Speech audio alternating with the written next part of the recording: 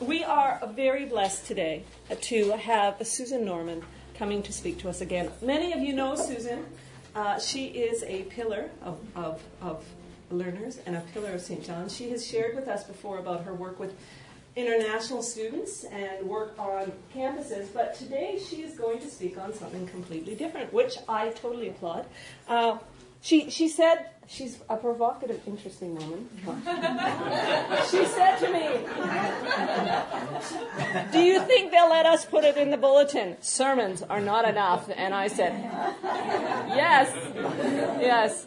Very, very, very intriguing topic, and I know that she will have great insight to share with us. So please join me in welcoming her and thanking her. Sorry, Jim. I'm sorry. Yeah, it's an obstacle course. Well, that's a good introduction. Lauren Wilkinson one time quoted a poem,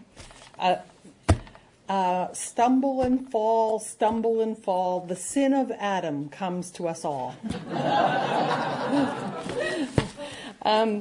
I was about to apologize for giving you a provocative title. I'm not a provocative woman. I prefer to think of the title as edgy. Better? Edgy.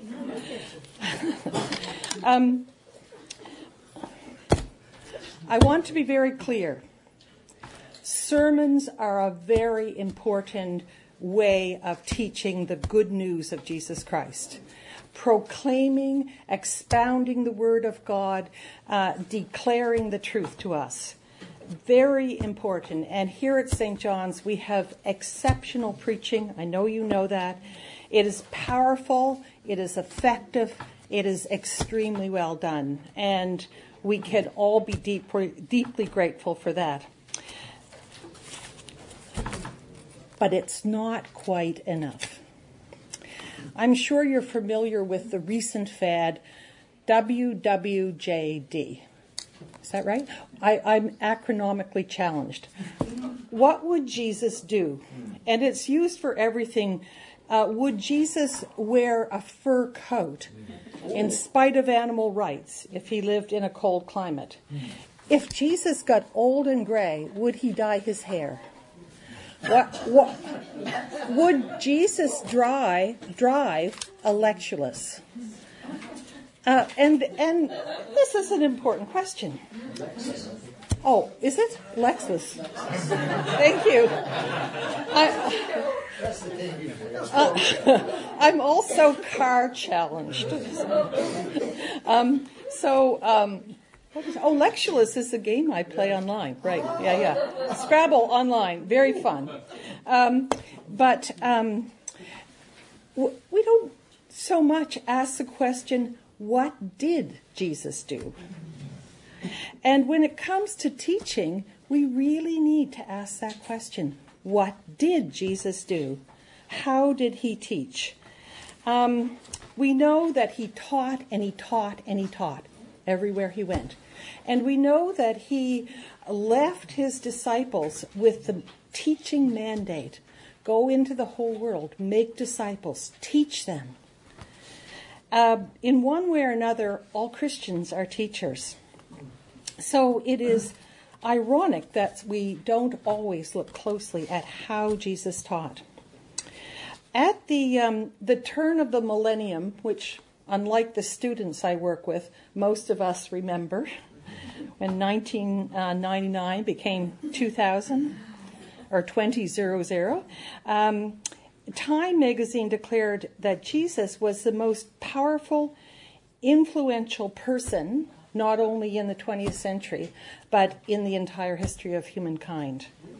And even when he is not acknowledged as the Lord of the cosmos, the Son of God, the King of Kings, he is acknowledged as an excellent teacher. So, today we're going to look at some of the ways he taught. First of all, he taught everywhere he went.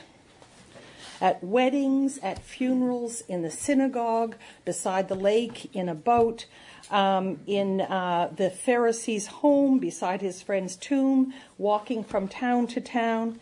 he taught. And even when he was dying a torturous death on the cross, he continued to teach. His prayer, for example, "Father, forgive them, they know not what they do," is a profound example of one of the many things that he taught. Love your enemies, do good to those who hate you. Jesus taught everyone. He taught educated people. He taught simple people. He taught women and children, which is not insignificant. When Jesus let Mary sit at his feet in their home, that was actually a posture of a disciple. She wasn't just a woman on the edge of the crowd. He invited her in to himself as her teacher. He taught religious leaders, prostitutes, outcasts, inner circle power brokers, tax collectors, and even a hated Roman soldier. If we are to look from an educational point of view at what were Jesus' teaching goals, it's pretty interesting. First of all, he wanted people to think in new ways, to shift their perspective, to review what they'd always believed, what they'd always thought, and look afresh at ideas and ways of being. He wanted people to change internally. His first proclamation when he came into his ministry as an adult was repent, turn, change, redirect yourself, reorient yourself, change inside. He also, his goal was to help people know the kingdom of God and to live in it with joy, with understanding, with love for God and love for human beings. Those were his teaching goals. And he set about teaching in some pretty interesting ways. Everyone is familiar with probably the most common technique or teaching strategy that Jesus used, and that's parables. One scholar has said, Jesus not only spoke in parables and regularly insisted that what he was proclaiming could not be set forth in any way other than parables. He was practically an ambulatory parable in and of himself. Forgive me when I talk about Hebrew and Greek with Dr. Packer sitting here and Harvey sitting there, and scholars all over the place. I sadly only know what I'm told about Hebrew and Greek. But the word that is translated into English as parable comes from the Greek word parabole, from which we get parallel lines and various other words. And the Greek word means to place alongside, parallel lines, to place alongside. But in the thinking of the Jewish people, they would also be influenced by the Hebrew word mashta, don't know if that's how to pronounce it, which means resemblance or comparison. The New Testament writers use this Greek word infused with Hebrew meaning, which is something they did before, I think, to describe what was a very new emerging literary form. It's not exactly that Jesus invented the parable, but he took it to a whole new level. This is a very helpful definition, I find, of parables by another New Testament scholar named Dodd. At its simplest, the parable is a metaphor or simile drawn from nature or common life, arresting the hearer by its vividness and strangeness, and leaving the mind in sufficient doubt about its precise application to tease it into active thought. Okay, so it's meant to puzzle us. It's meant to say, what? It's meant to surprise us. It's meant to upset us, to shatter our preconceived ideas. Parables, quite interesting. They encourage active participation. The the readers are drawn in. And of course, one of the ways that Jesus does that is by talking about things that are absolutely everyday. A lost coin or a lost sheep. Ed and I have just moved into a new apartment. Everything is lost. Yesterday we spent about an hour and a half looking for 3 notebooks. We found them. I was convinced they had disappeared into thin air. Jesus used the everyday things of life, yeast and sheep, to kind of draw people in to what he had to say. And then, quite often, there's a twist. So, the rich fool has a bumper crop. He builds new barns. This is so exciting. He's getting even richer. And then, he dies. A man goes down a well-traveled road to Jericho. And what happens? Well, the bad guy does something remarkably good. And the good guys walk right by and do nothing at all. The twist, the upside down, the shake it up. The son of the rich father leaves home full of confidence, full of excitement about his new life. And he ends up where? In a pigsty?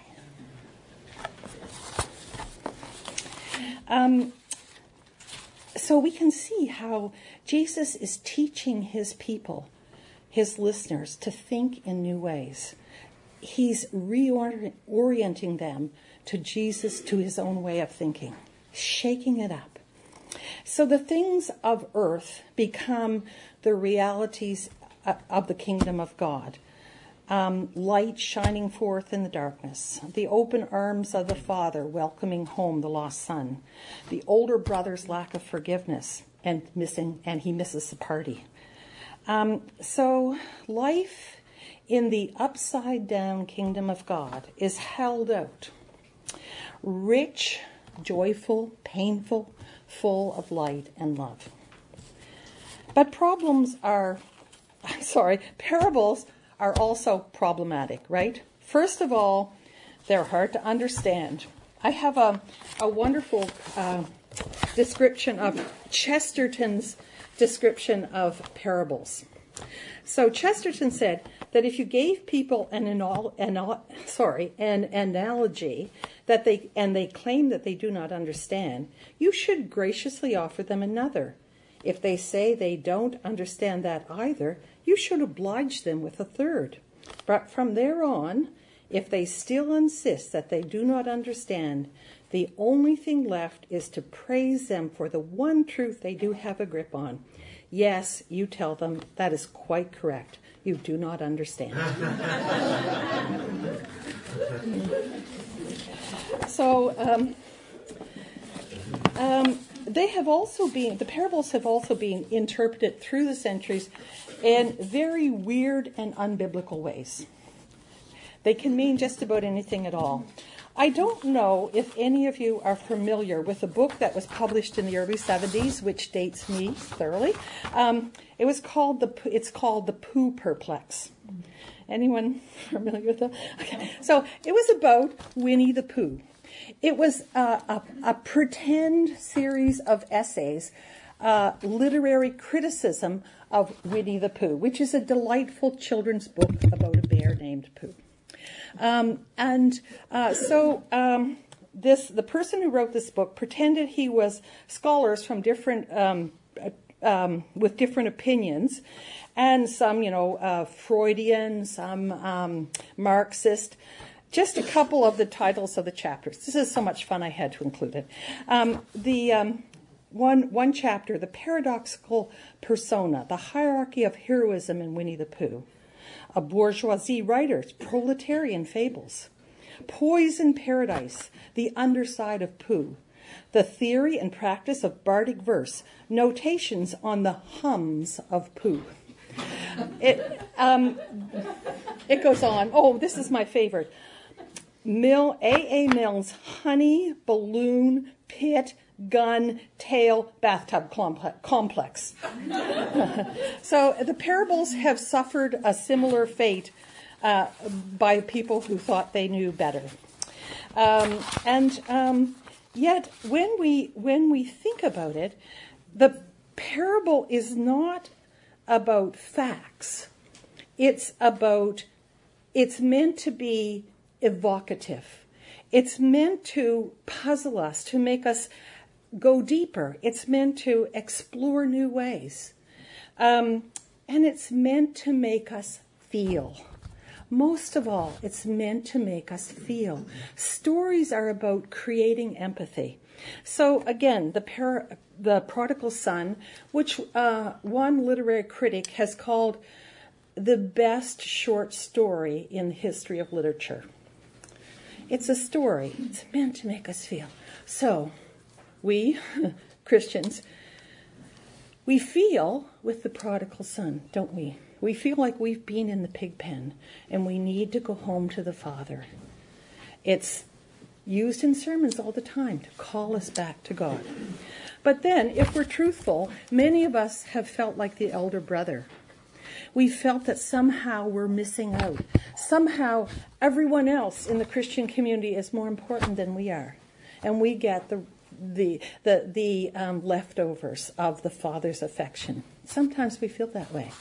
And then, especially if we have children of our own, we identify with the Father. We see his longing for his son. We share his joy when someone comes home. We're meant to feel.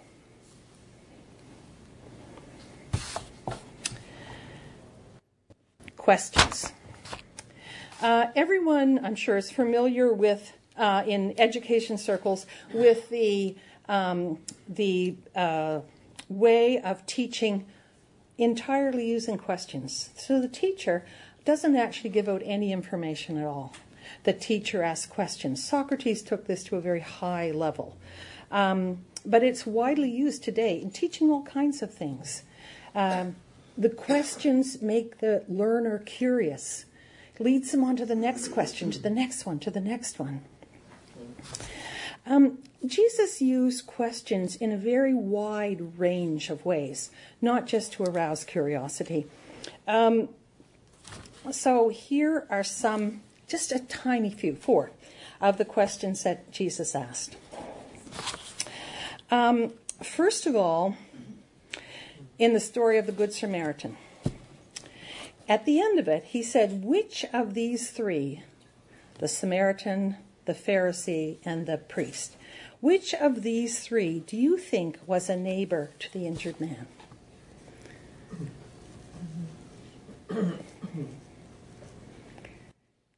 I wonder what was going through the mind of the person who had asked Jesus, "Who is my neighbor?" Jesus called in that story, and with that question, he brings the story into focus and asks his listener to change his perspective, to think in entirely new ways. So that was a question to probe accepted moral standards, social norms, to get below the surface. And then there's an interesting question at the very beginning of Jesus' ministry when some of John's disciples saw him and said, "Look, the Lamb of God." And Jesus turns to them and says, "What do you want?" Now, on the surface, that's a pretty understandable question. You're talking about me. What do you want? But when you think about it, it's really inviting a deeper thought. What is it that you don't have that you think I can give you? What is it that you need to know that your current teacher is not teaching you? And so they answer with another question: where do you live? Again, stupid question. What does that have to do with anything? The Lamb of God. But I think that they were nervous. the great teacher, is talking to them, and he's asking them a question. And I think that they just, first thing that came into their head, well, where do you live? Where we live is important, and it says something about us. So, but because of Jesus' question, their question, Jesus said, come and see. And they spent the day with him. That was the beginning of their participating in another of Jesus' teaching strategies, apprenticeship. They became his disciples. They followed him. They lived with him. I'm not going to talk about apprenticeship, but I just had to throw that out there. He drew them in with this fairly simple question with an undercurrent, with another level. Another time, Jesus healed a man's hand. And of course, I think it was on the Sabbath. Yes, it was on the Sabbath. And the Pharisees objected. And he said, what is lawful? To do good or to do evil? To save life or to kill? There's only one answer to that question. But he was probing their religious understanding of what is good. He was probing their understanding of the law. He was calling them to look beyond the letter of the law to the spirit of the law. His question was meant to probe, to begin the process of change. Then there was Peter, the question that Jesus asked Peter at the shore of the lake. This is a post-resurrection appearance. The disciples have been out fishing. That was their default activity. And they come into shore where Jesus is making breakfast for them. And Jesus says to Peter, well, first of all, what he didn't say to Peter, he didn't say, Peter, have you got it all straight? You're the leader of the church. I'm leaving it all to you. The future of the cosmos rests on you, Peter. Have you got the instruction manual I gave you? Have you taken the right courses? Are you ready? And instead he says, Peter, do you love me? And then he says, Peter, do you love me? And a third time, Peter having assured him that he did love him, he says, Peter, do you love me? 3 times, Peter had denied knowing Jesus. 3 times, Jesus says, Peter, do you love me? But my favorite question that Jesus asked is at the house. I don't have a clock. Okay. Oh, there it is. Good. Okay. Got to talk fast. The third question was when Simon the Pharisee invited Jesus to his house, and probably quite a big dinner, rich house, bright lights, and a woman, a prostitute, comes in off the street, pours ointment on Jesus, weeps tears of repentance. And Simon, of course, is horrified, and Jesus asks him the question about, who's forgiven? I mean, who is forgiven the most? I forget the wording. Sorry. But Simon answers the question correctly. The person who sinned the most is the one who loves the most. Anyway, yes. You know the one I mean. And then Jesus says to Simon, Simon, do you see the woman? What a stupid question.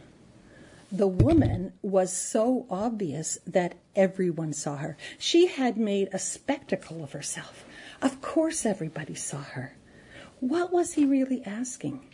He was asking, Simon, do you see how hospitable that woman has been? You didn't do your duties as a host. She did. Simon, do you see how she loves and honors me? Simon, do you see how faith is transforming this woman's life? That's what he was asking Simon. All summed up in that one question. Simon, do you see this woman? Questions are very powerful. Sometimes I think we teachers should speak less and ask more questions. Another fascinating teaching strategy that Jesus used is silence. Now, generally speaking, we're afraid of silence, particularly in a teaching situation. When a teacher asks a question and nobody answers, the silence is uncomfortable. The teacher thinks, am I not a very good teacher? Have I asked the wrong question? Have they not done their homework? Have they not heard a word I've said? And the pupils are equally uncomfortable, and they think, oh dear, dare I say what I think? I'm afraid I might have the answer wrong. Nobody else is speaking.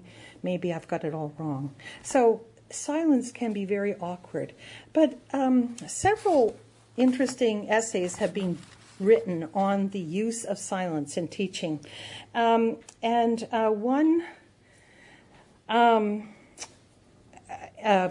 scholar has used the phrase that silence can bring students to a point of excitement born of possibility. Silence opens up space for possibilities. The same educator says that when a teacher allows silence in the room, he or she is actually relinquishing power. There's always a power dynamic between a teacher and the students. Silence reduces that power imbalance and gives people their own possibility of learning without words. Twice Jesus used this. Once was when he was before Pilate. And I'll just read it to you. Pilate asks, "Are you the king of the Jews?" "You have said so," Jesus replied. The chief priests accused him of many things. So again Pilate asked him, "Aren't you going to answer? See how many things they are accusing you of." But Jesus still made no reply, and Pilate was amazed.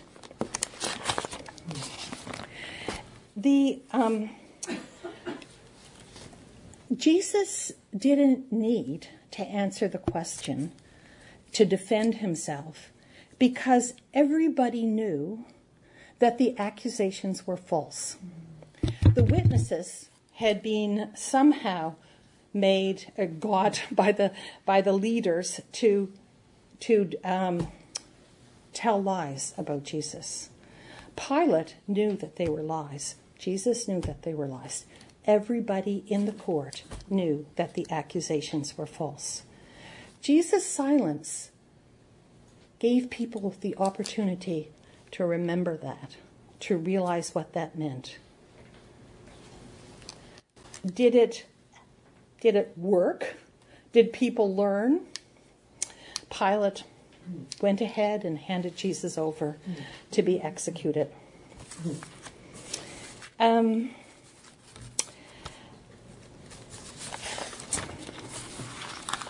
Another time that Jesus used silence was when when the woman taken in adultery was brought before him, and the Jews said, she's been taken in adultery. The law says we must stone her. What do you say? Jesus didn't answer.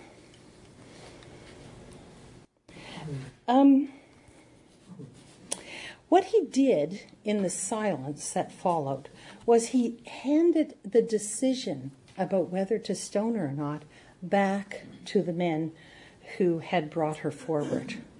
He made them make the decision. He allowed space for cooling of anger and for sober reflection.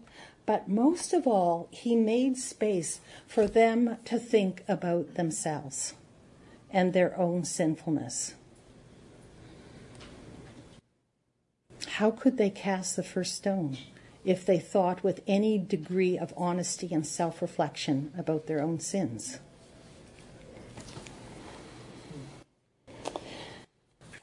Apparently, they learned what Jesus wanted to teach them in the silence. And they walked away from the situation. One of the most interesting things about this story, I find, is that as these accusers walked away, John says, the oldest first. Interesting, isn't it? So, were they wiser because they were older? Or had they had more opportunity to sin through their lives than the young guys? We don't know. But in the silence, Jesus brought truth out, taught them about their own sinfulness. Let's see. Okay, I'm losing my notes here, along with everything else in the house. Okay. Now it's eye-rolling time. Okay. Some of you may roll your eyes metaphorically or literally. I want to talk about poetry and Jesus' use of poetry. Poetry was very commonly used teaching strategy in years gone by, before the internet, when memory was important and you couldn't just look it up on Google. It is a very powerful teaching tool. It does aid memory. In rhythm and rhyme, help us to remember. Learning a poem is easier than learning a dialogue or a discourse. It's being used to teach skills from one generation to another. Red sky at night, sailors delight. Red sky in the morning, sailors take warning. I was recently, even though I sometimes can't remember my own phone number, I realized that I remembered in its entirety in Flanders Fields where poppies grow. Beside the crosses row, I could recite it to you right now. I checked on the internet, of course, to make sure I was remembering it correctly. And I was. I learned it as a child. It's there in my head. Poetry puts feelings into words. It clarifies emotions and gives them shape and form. I have some here, a couple of interesting comments about poetry. After 9/11, someone said this: the poems pasted on buildings all over New York after the terrorist attack attest to poetry's power to communicate the essential, to ease the pain, to ask questions, and to bring comfort. Around the same time, a poet wrote this. I had to throw in a hockey reference for one of our beloved members, who will be anonymous, who loves hockey secretly. So this is for that person. It's not Ed. He's not a closet hockey fan. The goalie in hockey stands up. Oh, he's talking about a poet. What a poet is, the status of a poet. The goalie in hockey stands apart from others, marginalized. When all the skating and sliding around on the ice begins to fail us, the goalie is the poet.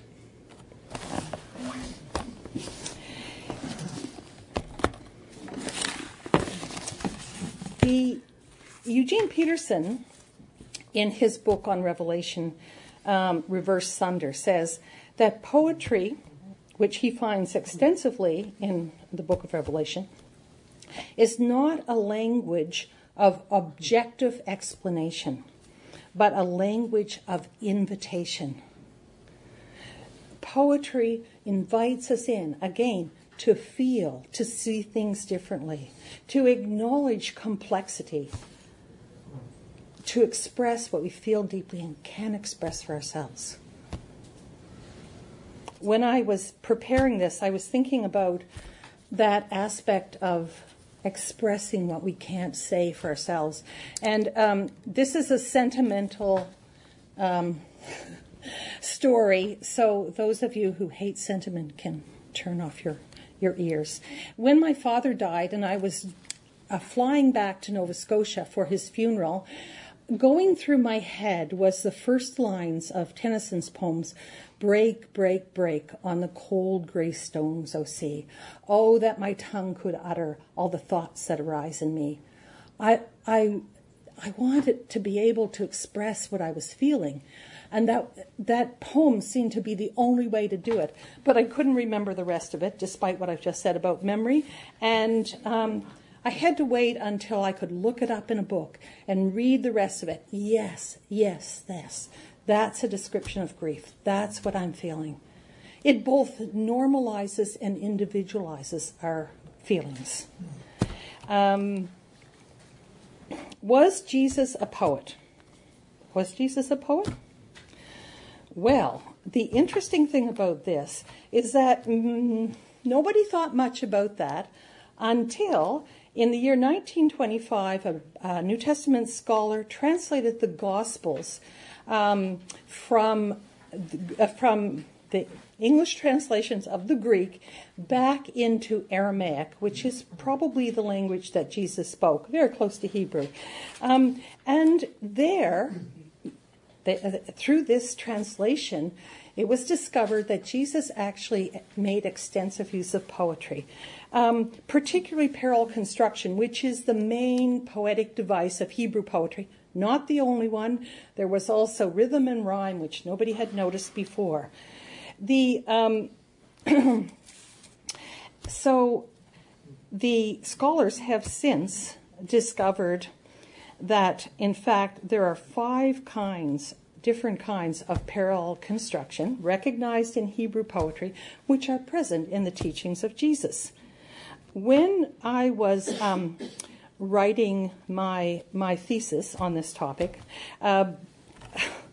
I read a book on Hebrew poetry, and I wrote a description of this parallel construction, 4 of the forms, which I sort of understood because I have a background in English literature.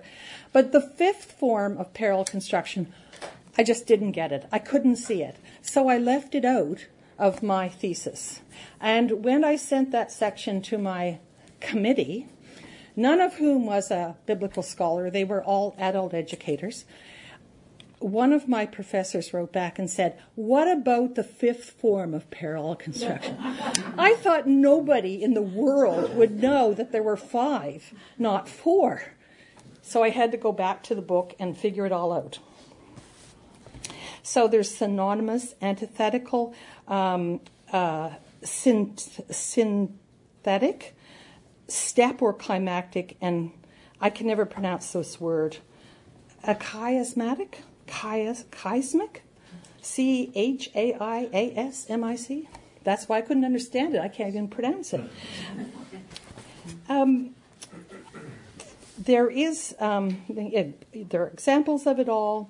Sometimes the antithetical is one statement followed by a contrary statement. Sometimes it's synonymous. Hebrew poetry and parallel construction uses a lot of repetition.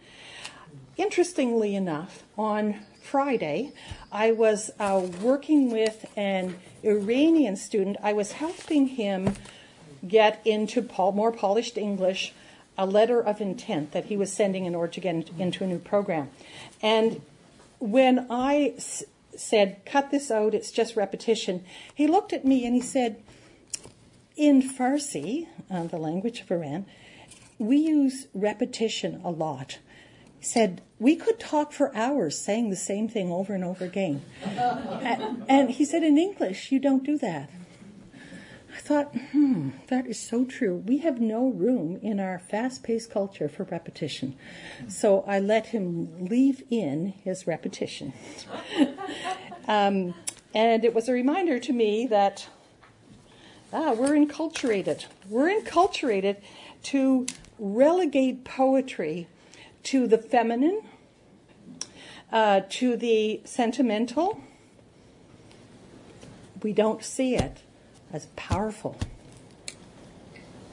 a way to teach. So it helps with memory, it expresses the inexpressible, it invites us in, it comforts, it teaches hearts, not just minds. And Jesus used poetry extensively. I'm at 6, we're 7, we're getting there. Here we are. Okay. You will be glad to know, I hope, that Jesus used puns. How many people like puns? Hey. Whether we're good at them or not, they're kind of fun. So the obvious pun that Jesus used was Peter's name, Peter the Rock. When we look at that superficially, it seems just like a little word play. But actually, Jesus gave Peter a name. Names usually reflect the person's character or so on. But Jesus gave Simon the name Peter the Rock, which, by the way, is the same in Greek as well, in order to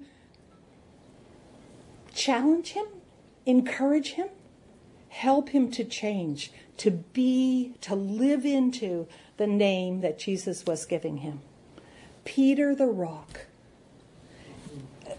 I expect it was quite a joke, not just because it was a pun, but because of the thought of Peter being stable and solid and reliable. Probably the disciples thought that was quite a joke. Remember, this happened later, of course, but at the Last Supper, when Jesus was washing his disciples' feet, and Peter said, No, Jesus, I don't want you to wash my feet. And Jesus explained what he was doing, or explained why, and Peter said, okay, not just my feet, all over.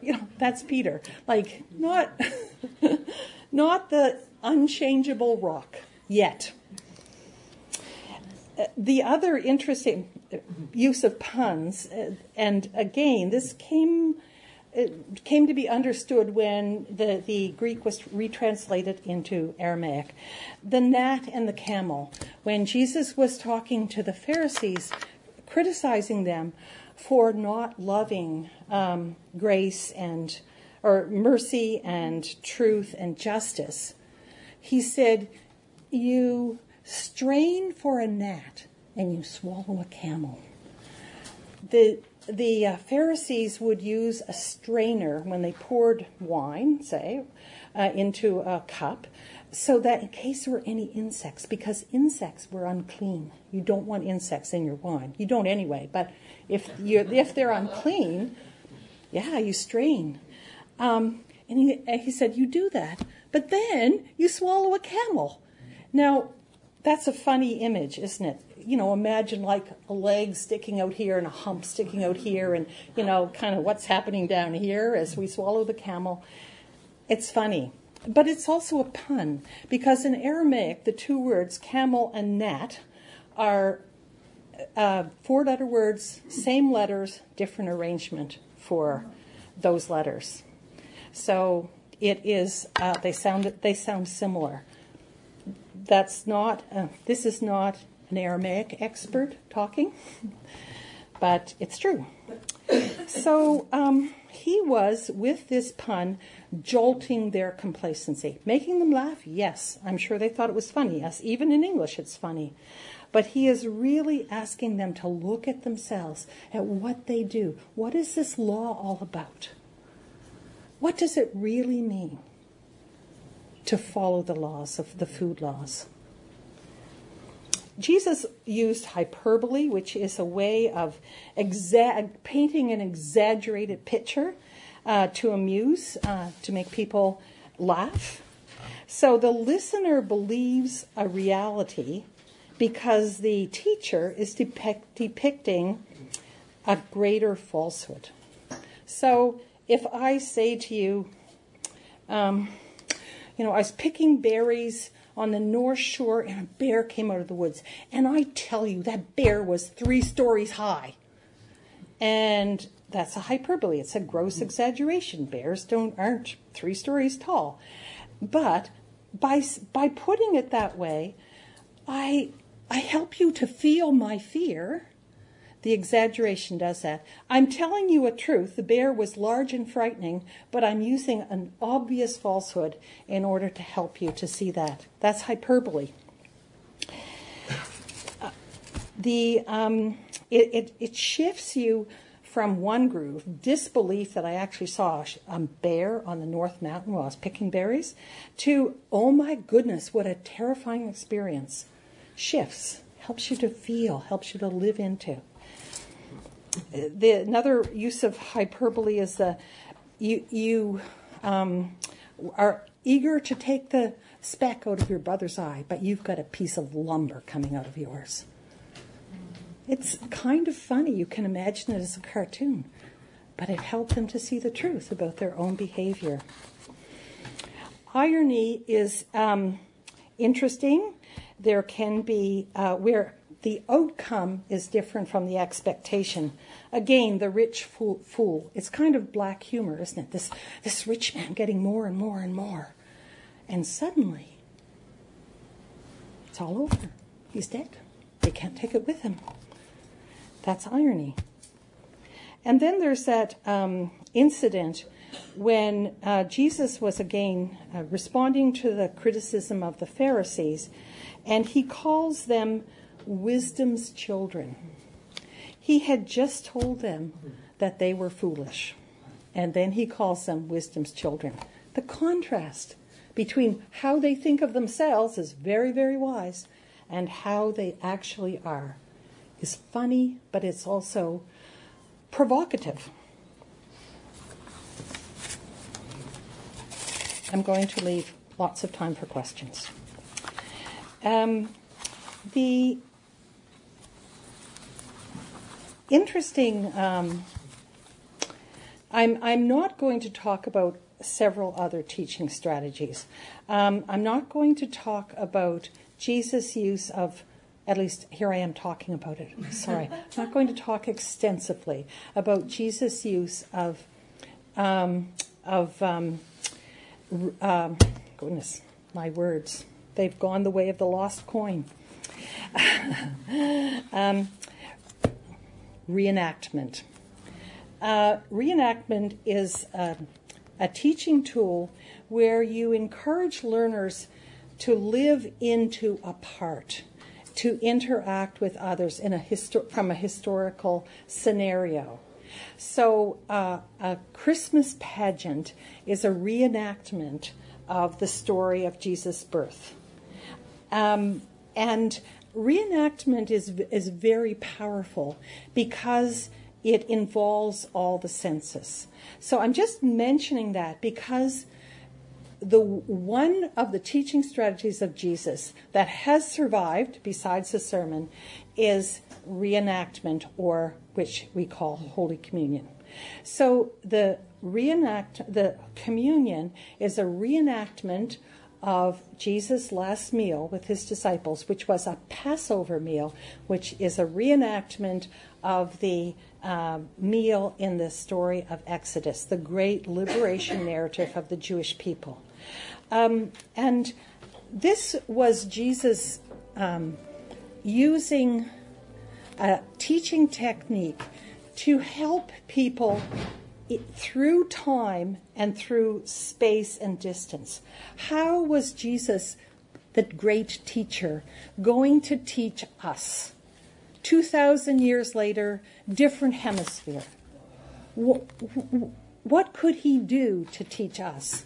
And he chose reenactment to help us to know him, to learn what he had to teach. So I think that that's just another possibility for us. Our communion has been ritualized and may not always help us to live into that Passover meal. Maybe there are some ways that we can think about that. Okay, so I would like to reiterate my deep, wholehearted belief in the importance of sermons. Jesus used them, although it would be fun to look at his sermons and see how lively they were, how interactive, and how willingly he allowed his sermons to be interrupted by questions, by people needing healing. That's a topic for another day. Most of all, in this morning, I would like us to see that Jesus used different strategies because people learn in different ways. This is a fundamental reality of anyone who is in education. Different people learn in different ways. Some people learn through words. Some people learn through pictures. Some people learn through reenactments. Some people learn through body movement. The more the senses are involved, the more of our senses are involved in the educational experience, the more we learn. The retention is greater. So again, communion, all of our senses are involved. Hearing, seeing, tasting, touching. They're all there in that experience. And so that is why I believe we need different ways to teach. And Jesus' teaching, again, helping people to think in new ways, helping them to change eternally, to turn to God, helping them to live harmoniously in the kingdom with joy and love. Now, you get your turn. Questions? Yes.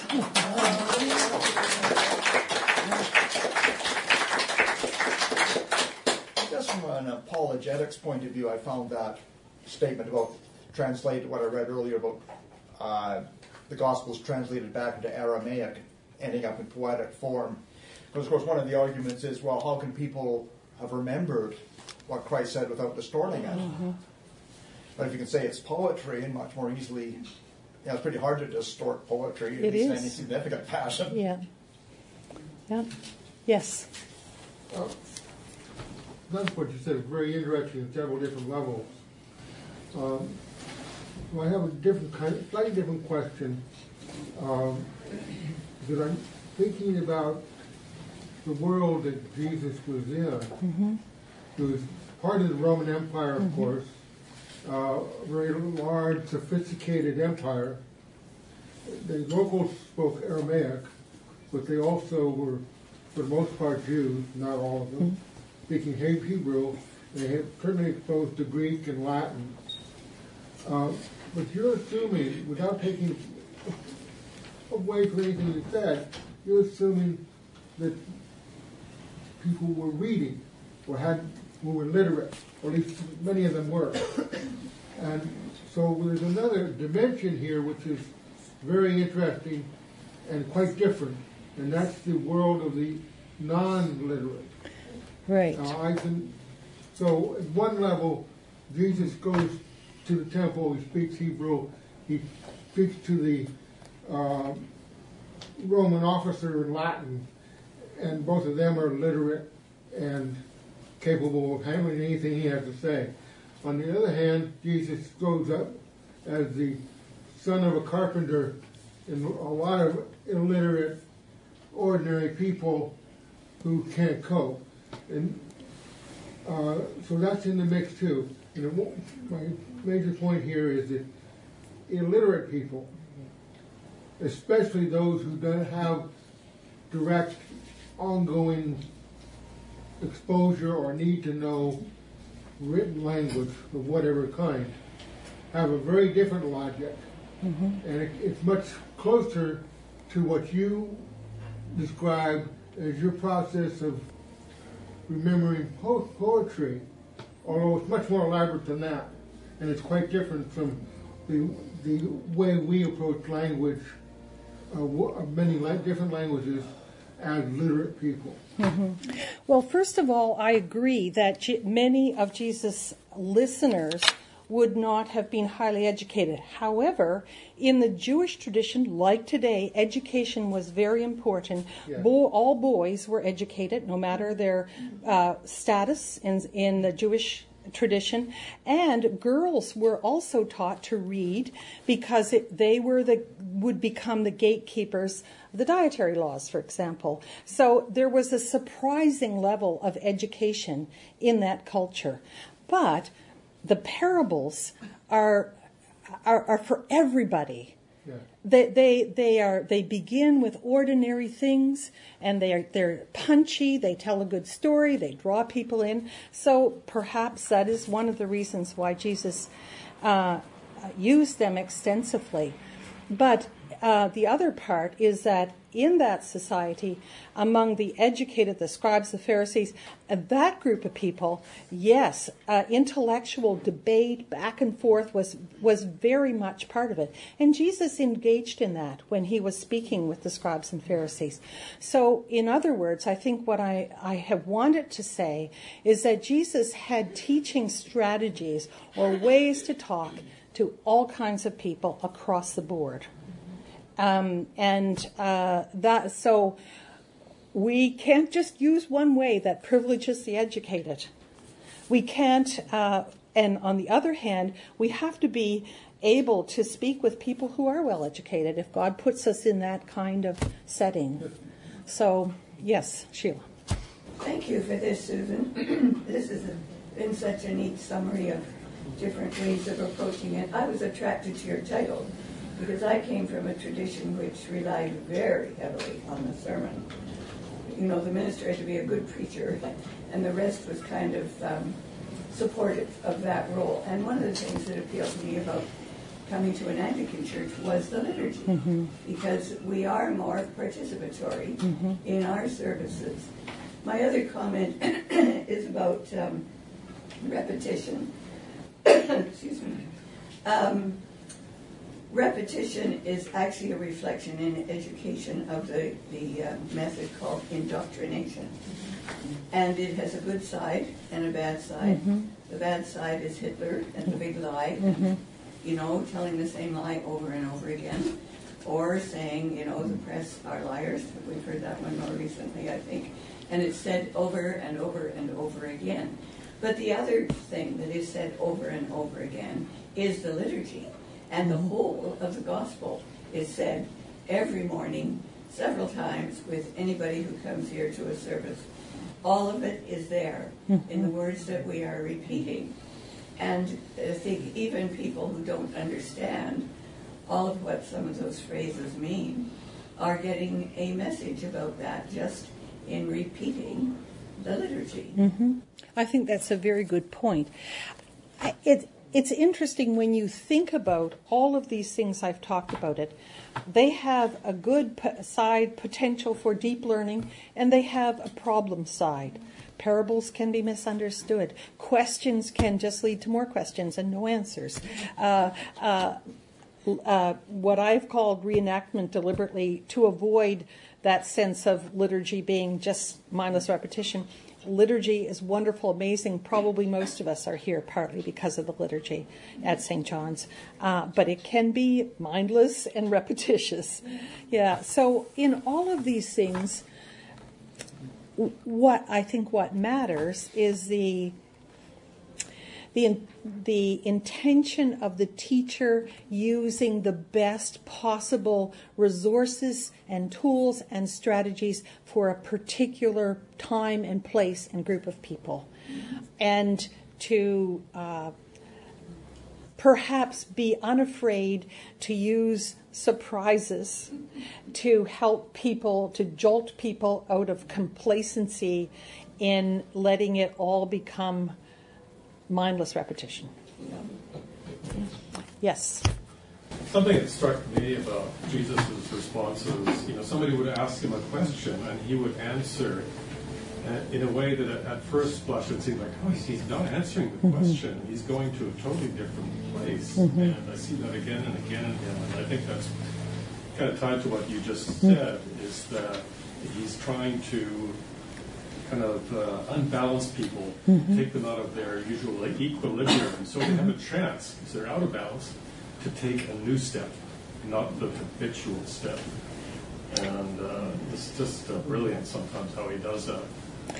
One of the scholars who wrote extensively about Jesus' use of questions was actually a UBC professor named Angus Gunn, who died fairly recently. Did you know him, Sheila? Yeah. And he says that what we need to do to understand Jesus' questions, and exactly that, where did that come from, is to ask what is his purpose given what has happened before. What is he doing with this question? What does he want to achieve in the people he's questioning? And I think that can help us get at those connections. But definitely the disconnectedness was also part of what he was doing. Thank you. Louise. I'm curious. When someone was describing what you were talking about today, it was a little bit not quite describe what you were actually speaking on. And just what it's made me wonder is these things that you've talked about, how does it help you, or does it help you in your approach or your work with unchurched university students? You know, I think of my own unchurched nieces and nephews and young people that just I find it easy to connect to on a more superficial level, but hard to connect to on another way. Does some of this, any suggestions or thoughts on how it helps you engage? If it does. I think it does. First of all, it has changed so all of this is from my master's thesis at UBC a few years ago. It changed the way I teach in general. I was teaching at Regent at the time. I was teaching academic writing, giving information. Academic writing, giving information. What's wrong with plagiarism and how can you avoid it? And so I was learning all this stuff, and I thought, I've got to change the way I teach. So the next term, I fortunately had a small class, because big classes, big crowds, the lecture method is more appropriate. I had a smaller group, and we sat around a table, and I tried to make it totally interactive.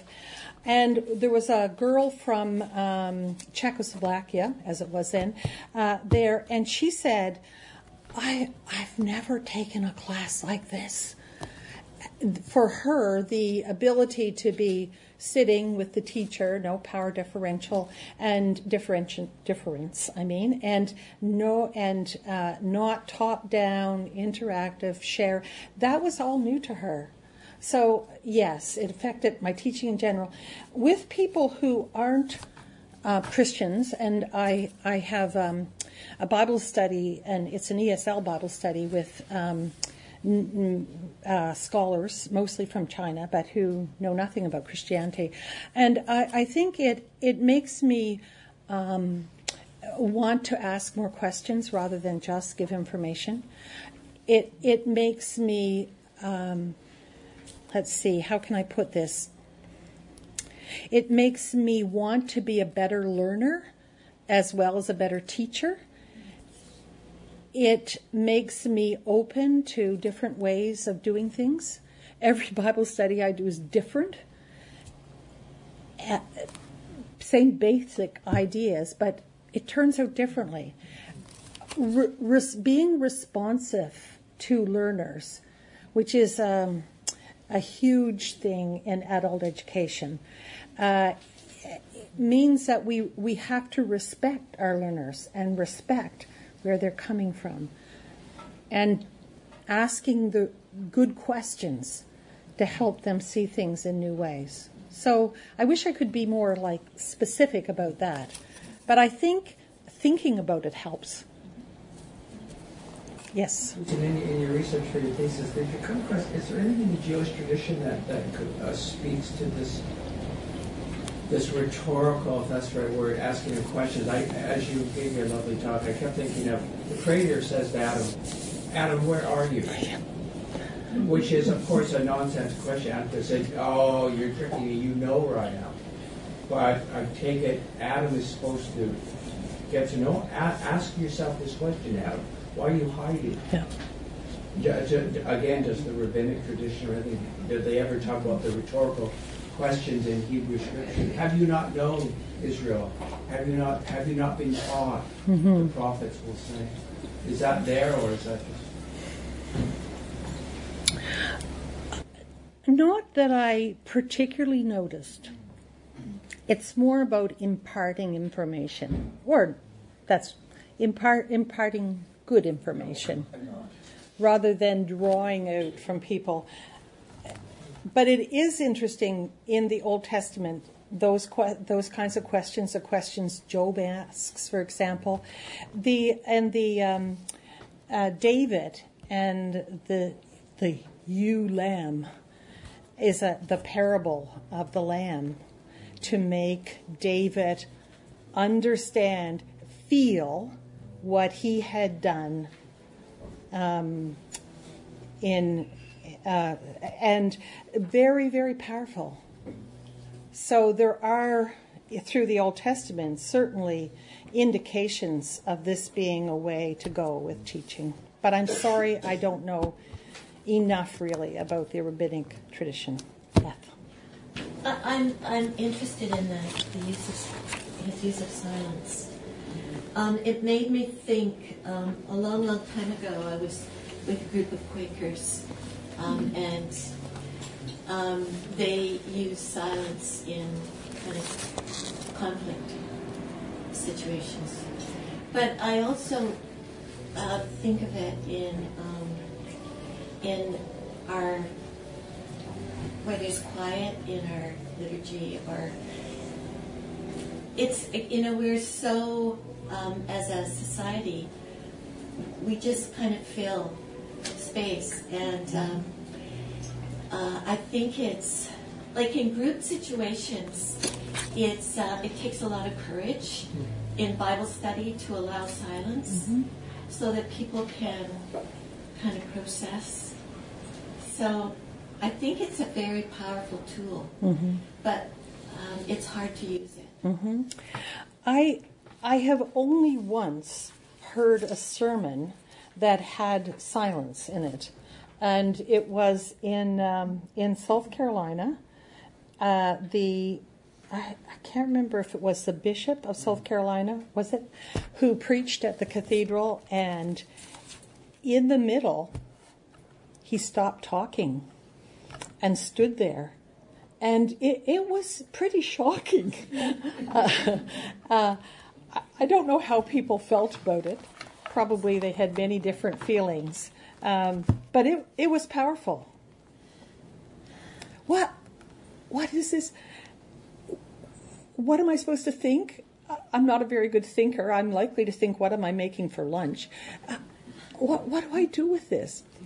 When I wrote in my thesis, when I wrote about silence, I said a silence in church is like a blank space in the middle of a thesis, and I left a blank space. Everybody who read it from the university commented on it, and at the very end, when I took my thesis into final, stamp of approval, she flipped through it. And she said, "What's this?" and pointed to the blank space. And I said, "It's about silence, and it's about empty space." And she just looked at me like I was from another planet, which in a way I am. And she kind of, oh well, her committee's passed it. I guess they know what they're doing. Strange. Yeah. And you were talking about how we don't have, poetry isn't very expressed in our society anymore, and the way of learning things, we go to Google and everything, but I'm really struck by two songs by Bob Dylan that are very well known, that both ask a question, and they have repetition, and they rhyme, and one is, how many rows, it's the blowing in the wind, and the other is, where are you going, my blue-eyed son, which is the one that he used for his Nobel Prize. Somebody else recited Catechism. But the whole point is that he's from an Orthodox Jewish background, and he was really captivated by ballads and these sorts of things, and those are well known to several generations now. So it's really interesting. Yes. Really interesting. Well, even as I was preparing that, I was thinking about this, and I think that it is in songs.